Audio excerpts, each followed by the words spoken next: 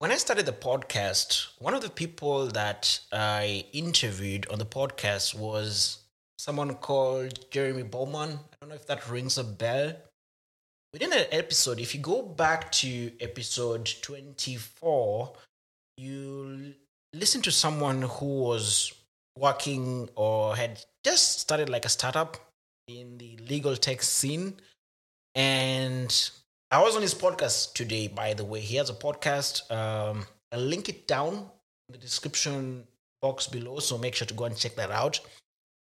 But now he's back on our podcast. Now he's one of I believe, the second guest to make a comeback onto the marketing podcast, and we're glad to have him. And we have tons of questions that we want to ask him on his journey, on his venture.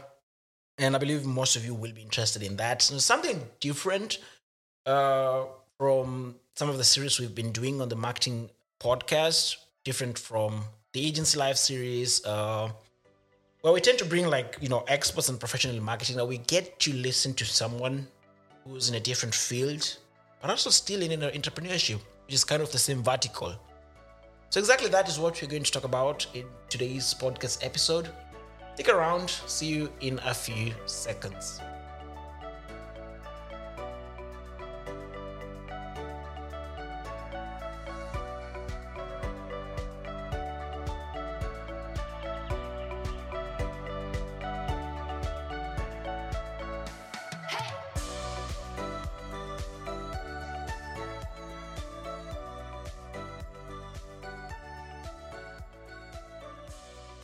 Hey guys, and welcome back to yet another episode on the Marketing Podcast, Digital Marketing Tips and Insights, episode 227. Now, like I mentioned in the intro, we have a guest today, someone we've already had on the podcast, one of the first guests on the podcast, if not the first guest on the Marketing Podcast when we were starting out, I believe around 2 years ago. And that is none other than the founder and CEO of a legal tech company called Legal Pythia. That is Jeremy Bormann. Jeremy, welcome to the podcast. Yeah, welcome. Thank you so much for being back again. It's a pleasure to have you back on the podcast, and also it's an honor for me to also be able to feature on your podcast as well. Like I mentioned, Jeremy has his own podcast that he's launched today. Link will be down in the description box below. So make sure to go and check that out and listen to that interesting topics on the podcast. Especially in the episode, we talk a lot about entrepreneurship, and I get to be interviewed, which is something that never really happens. So you get to listen to me from a different perspective, which is, kind of interesting. So Jeremy, from the top of my head, how are you doing and what have you been up to? Yeah, I'm doing really great, really on my entrepreneurial journey. I've been up with Legal Pythia for about 2 years. We've been doing a bunch of new projects. There's a bunch of traction, which is really good. Got our first hire from a thing called Kickstart Scheme in the UK. If you're a company in the UK, just try to apply for that. It basically gives an unemployed person between 16 and 24 years old a chance to really have an employment opportunity, and they get paid minimum national wage by the British government, and you get paid £1,500 also to employ them for 6 months. So we got a person there. We also got an intern from Heriot-Watt University from Edinburgh for the year of 2022 in junior business development. We also have 2 apprenticeship program from Glasgow, working like as software engineers one time a week. And we also are applying to get also another intern from University of College London, UCL, for data analytics. We just got a patent from NASA licensed, paid around $500 for a context-based management system. Kind of tracks enterprise decisions, which is also really cool. And we're really taking part of different projects. We talked to 2 different researchers in Austria, one at TU Vienna, University of Vienna, who really want to go for like EU funding with us. So there might also be like a good opportunity. And also a professor at Ulm University asked me to pitch like legal pythia. So yeah, things are starting to go place. Wow, sounds like a lot of things have been happening on your end. Interesting. Now, on your podcast, you asked me a couple of things that I feel it's in the best interest of our audience, because the question you had asked me, I was the one answering them, and they were getting like answers from my perspective. But we'd also like to hear things from your own perspective. How do you see entrepreneurship? How do you see yourself as an entrepreneur? And how has your journey been like, especially in the startup world? Because, we are both working in startups, but my case is different from your case, because, an agency is sort of like, not necessarily it's something that has been done before. I'm not the first person to come up with an agency. There are business models already in existence for agencies. But in your case, you're coming up with something new in the industry. Not many competitors. You're sort of like in a blue ocean. How has that been for you? Yeah, first I want to let the audience know that I don't have like an entrepreneurship background. I'm a former law student. I got an LLM in corporate financial law from the University of Glasgow, that's in Scotland. My dad is a programmer, so I haven't really started a business up to 2 years. It's been a hard ride. I've learned some hard lessons. Dealing with big corporates is really hard because they're in a power position. You're not. I made some mistakes there. You might think you have a deal with them, and then like 3 days later or 3 months later, they ghost you. So you have to be prepared for that. You have to be ruthless if you go into that. You have to learn a lot about your industry. I still need to learn more. We talk to customers, which is important, I think. But there's still like so much more to learn. I think it's just learning every day, and trial and error is the most important thing in my opinion. But there's also like lots of opportunities, like building a podcast, something I have never done. Today was the first day I did that. It's been really great.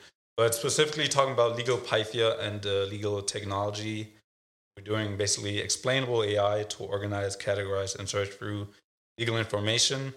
It's something novel because like a lot of people are not really open to it, and the people that are open to it are maybe like law firms that want to profit off that technology by themselves. So you have to do some convincing, which is kind of storytelling in a sense. You have to tell a story. What is the why? Why should they care? What is in for them? You got to really sell what you're trying to do. You also got to be realistic though. I'm a dreamer. I like building things or inventing things off the top of my head, but sometimes they're not really realistic. What we're currently doing is like data encryption for our software. I can put that out. That's not really something important information, but it's something that lawyers really care about, and really didn't think that lawyers cared about that much. But this is something that has nothing really to do with our offering as AI. I mean, AI models really learn with the data, but it's something really completely different. But we didn't think it was going to be a so important part of the product, but now it has been, and now we have to really think different. How are we going to encrypt the data? How are we going to protect data to even get our product to be tested out? And how did you come up with the idea of starting like a startup in like the legal tech space and working with AI? Because it's not like anyone sits down who's studying law and decides, okay, I'm going to start a startup company that does AI and it's going to be applied in the legal industry. How did you come up with that idea? Because I remember the time you shared with me that idea. It was very unique, and I was also quite new in the AI space. I didn't know much about AI. You actually got me interested in AI. That's how I also got into like AI stuff in marketing.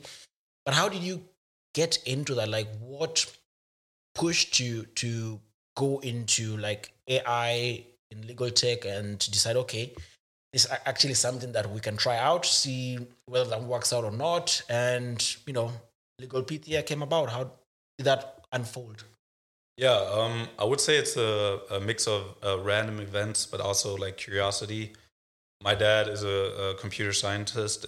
He also has like a PhD in AI. But I never really wanted to go that route because like I always thought like I don't want to be like a code monkey, which is I call like a lot of developers that just do it for the money. Um, so I love to read, and that's why I studied law.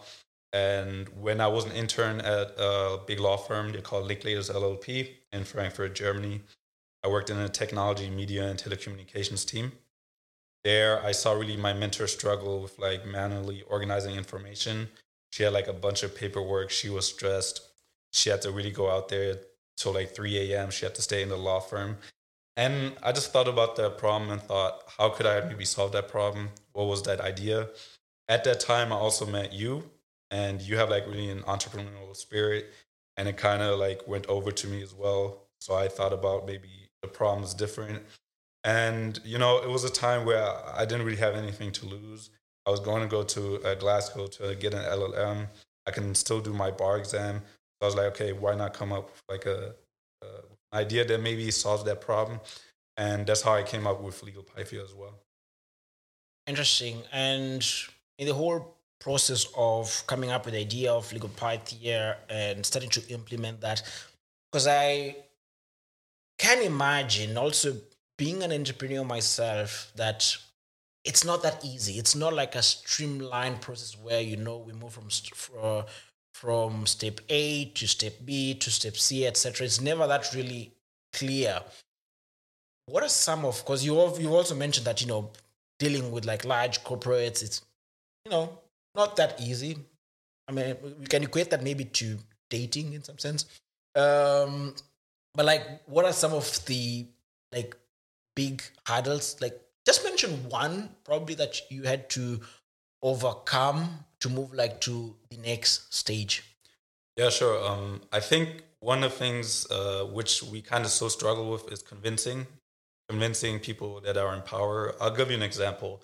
We got accepted to the MDR lab, which is basically like Y Combinator for legal tech startups in London. So we got paid off that, like got a salary. It was like for 6 months. And then, we worked with the expert and stuff like that. And at the end of that program, there was a pitch to like investors, right? So yeah, I spent like 2-3 months just working on that pitch, practicing every day. And I gave the pitch, right? And the guy cut me off like within like 5 minutes. Like just, it wasn't, I don't think he was rude or something like that. If he hears it, there's no hard feelings, but he just cut me off straight up. I think it's just a corporate world. And he was like, all right, he told me his thoughts and then like this, that, but they didn't invest in us, which was the story. So you just got to imagine it was like 2 months of really customer working, customer validation, coming up with the pitch deck, testing the pitch deck. And that got destroyed in like 5 minutes.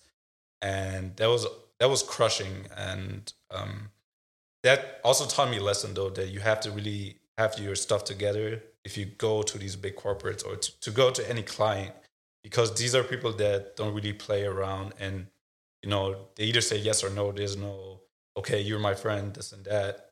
You still, it's business. Okay. And what are some of the highs that you've had, working in a startup and, being a founder? Because we've talked about, challenges you face, but what are some of also the highs, like the good side of having a startup? Yeah, there's plenty of highs. The company culture, I can really define myself. You have to be patient and have to wait for results, I think, but they will come, and when they come, you will enjoy them so much.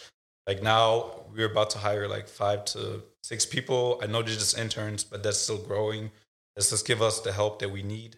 We might do a project with two researchers in Austria, and might get EU funding for that, and also have like big clients like Wolters Kluivert be a part of that consortium. That is really good traction for the company, whatever that happens. There's also from NASA, there's a patent, which is also amazing. gives traction, branding, and stuff like that. And we also get accepted to like multiple like accelerators and things like that. So things are growing, but they're growing slowly. But the highlights are definitely worth it.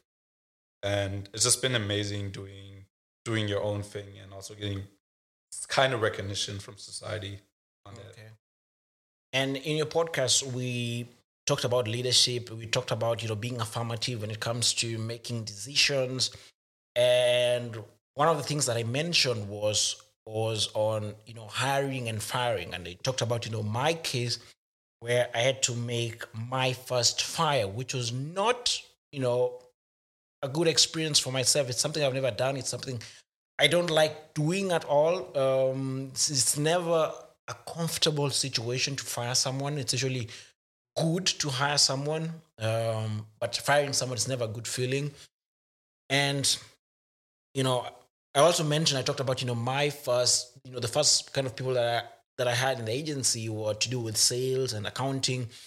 Some of the things that I don't necessarily like doing, and were some of the things that were taking a lot of time off my plate. So I needed to find people to do that for me.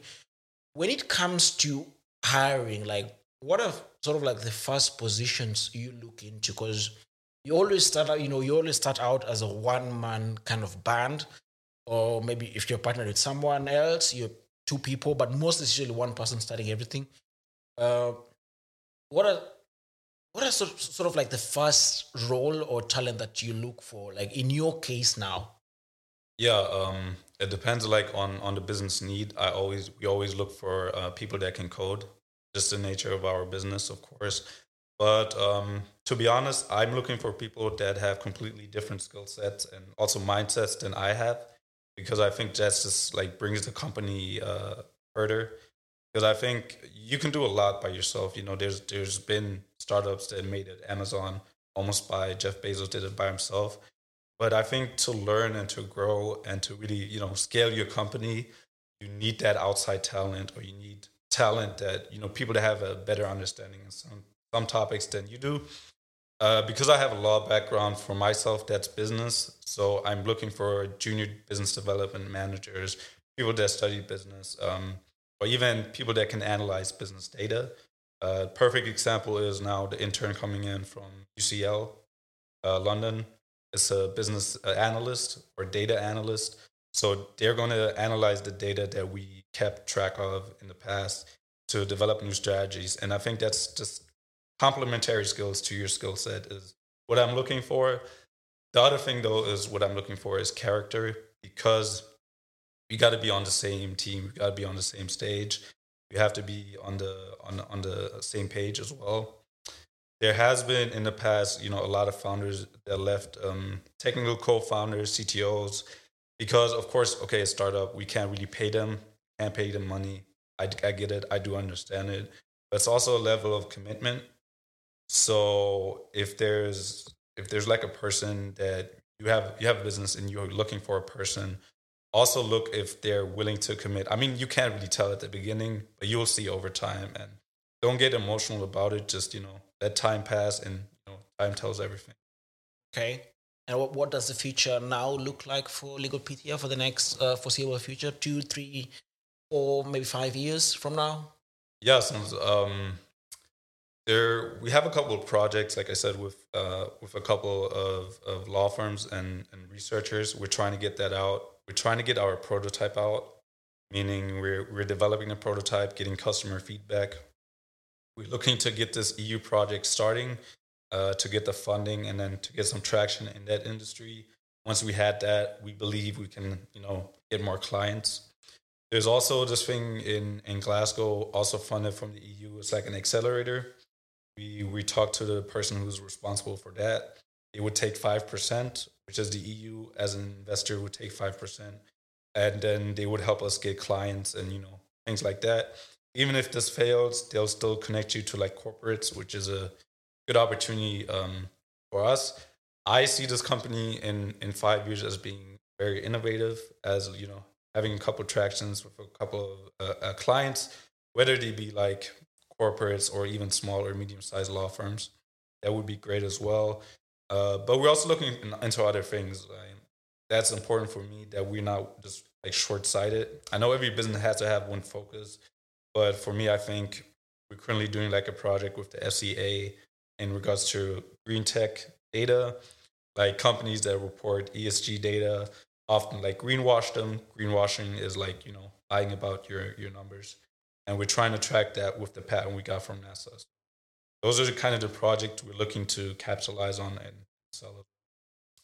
What's your thoughts? What's your thought on artificial intelligence? Because we've seen like a huge growth in AI, like in the recent past, especially from the industry that I'm in MarTech and AdTech industry.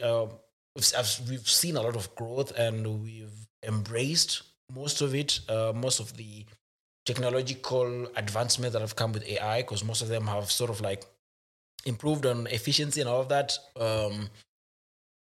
Which efficiency comes down to time and money cost. You don't want to spend a lot of money. But what's your thought on AI and its future? Yeah, let me start. I think AI is a great technology, has like great potential, just automating certain processes.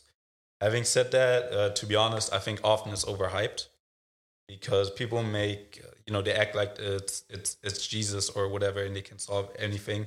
AI can't really solve everything in life, and it can't really drive the business to be better. But you have to be realistic about it, I think. AI has been there for like 20, 30 years. So it's been there. It's nothing new. I think it's just the development of it. Having also said that, though, I think AI is an amazing technology. It can, change so many industries, like even the legal tech industry, can do so many things that humans can't. So I think humanity shouldn't be scared of AI in that sense. But you have to be careful what kind of data you feed them.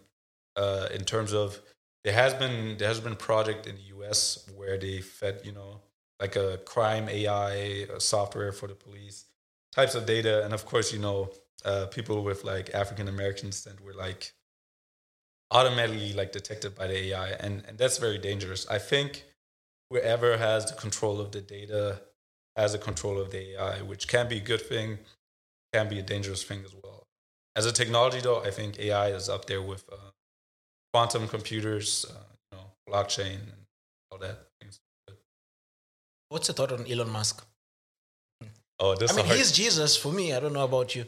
Oh, that's a hard question, but that's a very good question. No, I think Elon Musk is a very, very great guy. Like his inventions has been amazing. I am not a fan of Tesla more. I like more SpaceX, to be honest. It's just my personal opinion. Elon Musk, if you hear this, please do not hate me. It's just a reason because SpaceX is just like, it really benefits humanity. There's really something new. It's just something like going out of space, commercializing that. I think that's really amazing. Alone for that, Elon Musk is up there with the best entrepreneurs. But of course he has his faults, like every human has his faults, I think the way he treats like employees and people sometimes harsh, could do that better, like show more like a little bit of empathy. I think what he's doing though, like he's selling his house, and he might look into spending his money, and that's amazing as well. And his genius is unparalleled. I mean, if I can even like reach half or like a quarter of that, that'd be amazing. But I think Elon Musk is all around a special person. I personally, though, have to say that my favorite entrepreneur is Steve Jobs. It's just because he has crossed in so many industries that are like not really related. The difference between Elon Musk and Steve Jobs is like Elon Musk, he's a really technical guy, but Steve Jobs, he can understand something like Apple, a computer company, but then he can, drop out or get fired and then start Pixar, like a movie company, or, sell that to Disney. He can start next. Like, he was so versatile, which I very inspired about him as well. Interesting. I think I like Elon Musk because of Dogecoin. I don't know. What are your thoughts about Dogecoin? It's an interesting conversation to have. I have my opinion on that. I don't know. I'm not an expert in Dogecoin. Like I have to learn about that like more. To be honest, I don't really have a clue. Yeah, it's interesting. I think it's because I had that in college, like that problem with investors and people investing in things they don't really understand about.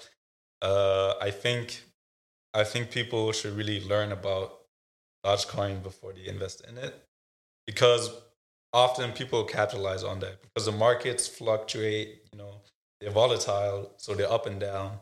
So if everybody buys that, with same with GameStop stocks, at a certain point, people will sell that, and it's crazy. It's amazing. But that's the same thing.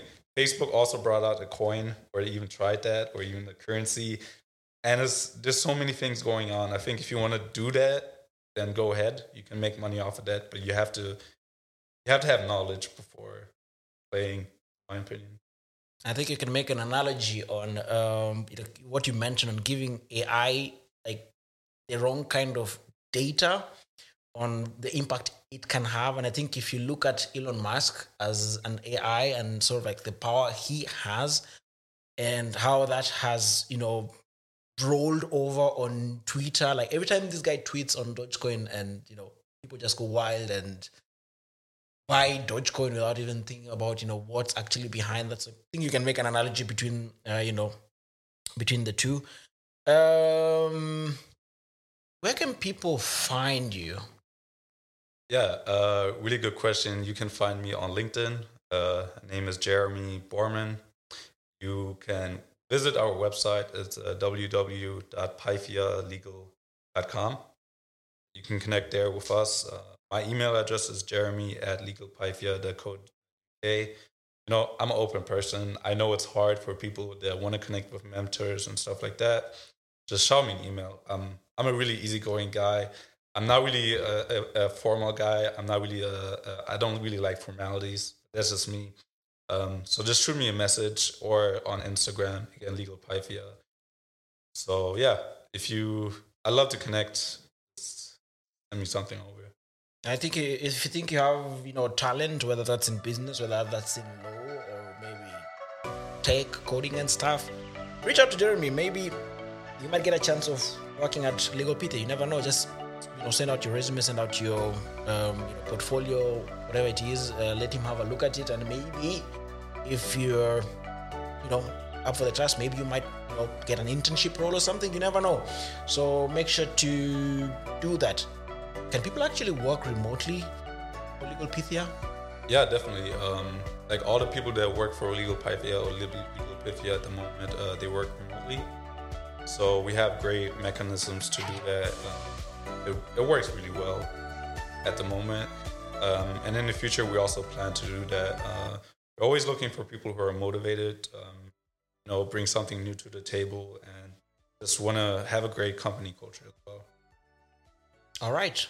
There you have it. That was Jeremy Bormann, episode 227. If you have any questions, reach out to me, augustine@serverdigital.io.